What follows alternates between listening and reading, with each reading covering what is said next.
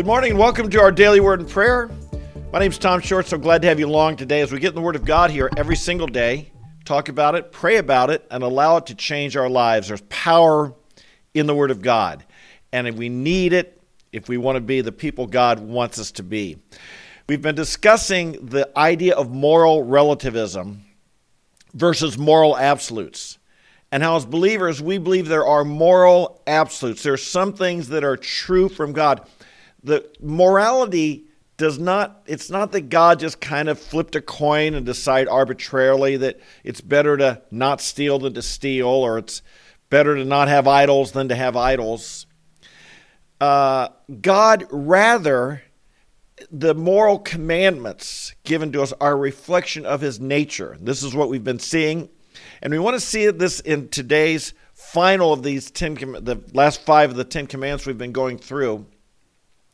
And today's commandment is an interesting one because it's the only one that doesn't actually have to do with behavior, but it has to do with our thoughts. And it says simply, you shall not covet. It's, as we see the commandments here, the final one, you shall not covet. And specifically, you shall not covet your neighbor's, well, as I'll read it here, you shall not covet your neighbor's property, your neighbor's house, your neighbor's wife, your neighbor's servants, there's ox, his animals. You shall not covet anything that belongs to your neighbor. Now, this is an important thing because this is our thoughts. And it's important we understand what is really being said here. There can be a lot of confusion about what is the sin. Is it a sin to be tempted? Is it a sin to be, what is it? Well, this word covet, what it really refers to is to have an intense desire to have what belongs to another person. In the specific commandment, his house, his property, his wife, the people who work for him, his animals, his car, his possessions, to have an intense desire for them. Notice, it's interesting, this is not saying it's wrong, for instance, to say, well, that guy has a nice house, he worked hard for it, and look how he earned it. If I work hard, maybe I can earn something like that someday. Or that guy's got a wonderful wife. You know, he's a good person. Of course he got a person like that. Boy, if I became a better person, maybe someday I could have a wonderful wife too. For a single person we're talking about. It's not the idea of seeing someone else's success or prosperity and being motivated in your own heart to say, if I do my part, I could have that as well. But rather it's saying, I want his house, or I want his wife. I don't want him to have it, I want to have it. That's what coveting is. It is the intense desire to have what someone else possesses. The problem with this is that even though it's in the mind, this will almost always lead to actual behavior sins. All 9 of the 10 commandments, the other 9 are all behaviors, and this one likewise is this is a thought that leads to behavior. In other words, you intensely desire something that someone else has. You might murder him to get it. You might commit adultery with his wife. It's not that you just want a wife; you want his wife. And then that would lead to adultery. It's not that you want some possession. You want his possession, and that would lead to theft. It might even be you're jealous of his reputation. You're jealous of the way people look at him. And so you are intensely want that same praise. And so you will, out of your covetousness, bear false witness against that person. You will slander them. You'll wrongly testify about them. You'll pass on bad information because you want to knock them down so that you can have that praise. Indeed, some people who have a problem with covetousness and who desire the praise of others, they have this attitude towards God. They slander God. They ridicule God. They mock God. They reject God. They grumble against God because they're coveting the praise that God gets. They want that for themselves. They desire intensely to get credit, to be noticed, to be honored. And they have a jealousy out of covetousness. They have a jealousy that God gets it instead of them. Do you see how coveting can be a bad sin and deserves to be in the Ten Commandments? Like I said, it's the only thought sin here, but it can lead, if not controlled and not crucified, not stopped, if allowed, it will lead to these other sinful behaviors. I do want to stress that we understand that coveting doesn't mean that we're motivated to be a better person, to work harder, to do a better job, so that we might be rewarded for our work because we see others who have done well and they were rewarded. That we don't want to, on one sense, we want to be content that God has given someone else a gift, or someone else earned something and they received it. We're content that God has blessed them without ourselves having it, and yet we can still be motivated on our part to work hard. I hope you see what that says, and we'll get into this a little bit more in just a second. In this, as we talk about the 5 P's here, and remember, as we've discussed the moral aspects of each of the moral, the thinking behind each of the moral causes. Let's look for a minute at the 5 P's behind this one. It's a little bit harder because, again, this is thought. But the first precept. What is the commandment here? Number 1, you shall not covet. That's what it is. You shall not desire, you shall not intensely desire, seek after anything that belongs to another person. This would be wrong. And again, as we've described, the intense desire, I want what you have specifically. I want to get it from you. What's the principle behind here? Well, the principle really is that I have a respect for other people and a respect for what God has given. And it is a respect for God. Notice, look at this verse in James chapter 1. Every good thing given and every perfect gift is from above, coming down from the Father of lights, with whom there is no variation or shifting shadow. When we're tempted to be envious or covetous of another person, sometimes we need, one thing that helps me step back is realize God has given that to them. Now, I'm not talking obviously about the person who got it through corruption, the person who stole from another person and who enriched themselves through oppression. But I'm talking about if I have a friend, a peer, or someone that I know in my church, my family, my neighborhood, who has, they've gotten more than me. They've gotten things that are nice that I don't have. Rather than be envious of them or covetous of them or say, I want it, what I want to do is I want to bless God and praise God that God gave that to them. God blessed them. And I want to see God as the source of that blessing in their life. Every good thing given and every perfect gift is from above. It comes down from God. If someone else has a talent, a skill that I don't have, if someone else has a possession that I don't have, whatever someone else has, rather than being resentful, envious, covetous, any of these things, I want to say this is from God. God blessed them. And I want to give thanks and I want to thank God. Now, that doesn't mean God can't bless me as well. That doesn't mean I need to, if I only thought there's only so much blessing to go around, I might be envious of them. But God's got plenty of blessing to give. God's an abundant God. God can bless them and God can bless me too. So I don't have to have a negative attitude. I can be thankful and grateful towards what God has given them. And then I can say, God, what you've given to me, I'm content and I'm motivated. I'm content with what I have received from you. I'm content with the gifts, the skills, the strengths you've given me. I'm content with my lot in life. And yet I'm also, there's nothing wrong with saying I'm motivated to improve my lot in life as I do it righteously and then the honoring and fear of God and bring God into this picture. You see? I don't do it separate from God. When we do it separate from God, often that's when we're sinning and we have our own schemes and plans. But we involve God in our life and everything we do. Your wealth, your ministry, your activity, your family, all these things, there's plenty of blessing for God to give around, plenty of God's blessing to go around. In fact, It's an important thing to understand in our political world today. There is a lot of political activity that's designed to make us envious of others' success, to make us covet what others have earned, to make us think I deserve what someone else has.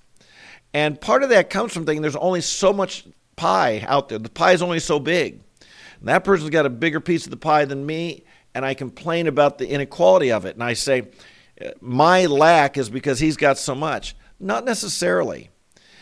In the world of economics, in God's world, in an abundant world, God can bless a lot. We can bless us all.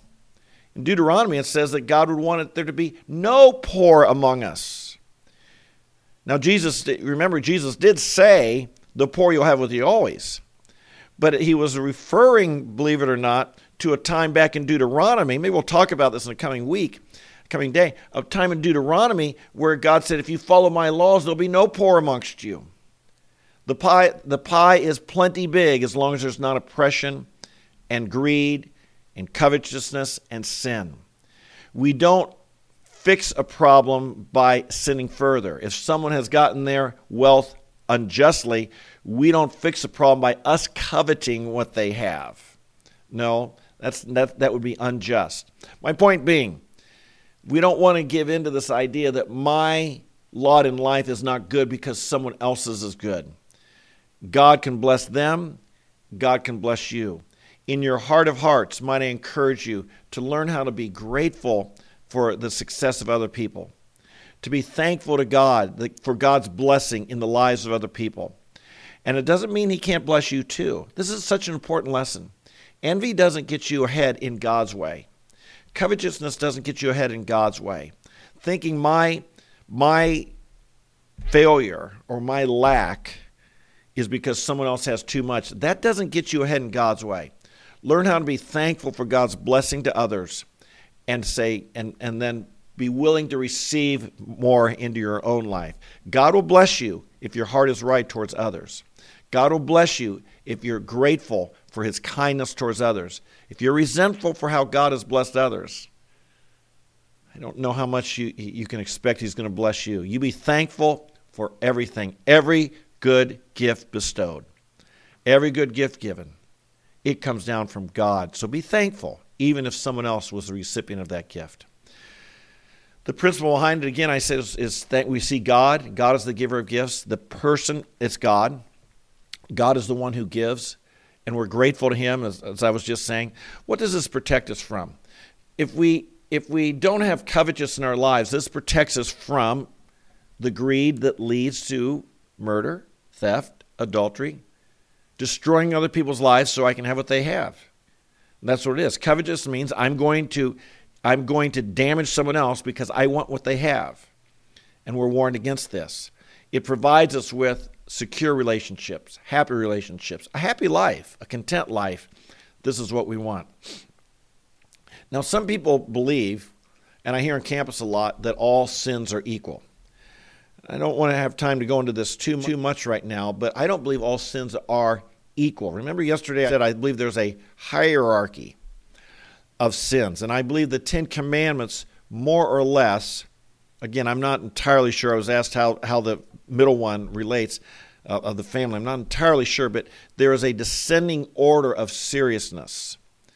All sins are wrong. All sins are sin. All sin separates us from God. God will judge all sin. But some sin are worse sins than others. This was my point.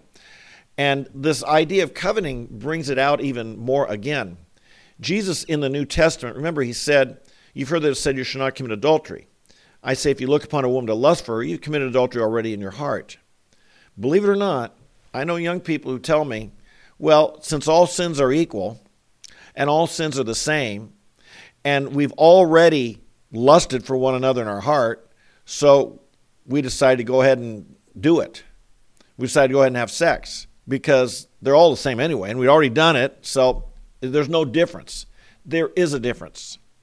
It's wrong to have lust in your heart. It's wrong to covet. It's wrong for you to desire what belongs to another. It's wrong for you to covet another man's wife. It's wrong for you to to covet their possessions and so forth. That's wrong. But it's worse to then actually act upon it, so that you commit adultery, or you steal, or you murder, or you engage in the behavior that you were thinking in your mind. All sin is wrong, some is worse. Now, I said earlier, it's important to understand, temptation is not a sin. This coveting does not mean that it enters your mind maybe a negative thought towards someone because they have something you don't have. That's temptation. Covetousness means when you cultivate that thought, you let that thought take root in your heart. You develop a true animosity towards someone who has what you don't have. And that negative thought towards the person for what they have, it takes root, it gets strong, it begins to motivate you, it begins to eat you up and tear you up. That's the sin. Again, when you're tempted, we're all tempted. Jesus was tempted in all things, yet without sin. And so if you're tempted with this thought, just let it go on out. I picture a thought coming in my ear. I picture there's nothing in my brain, nothing in my head. My head's empty.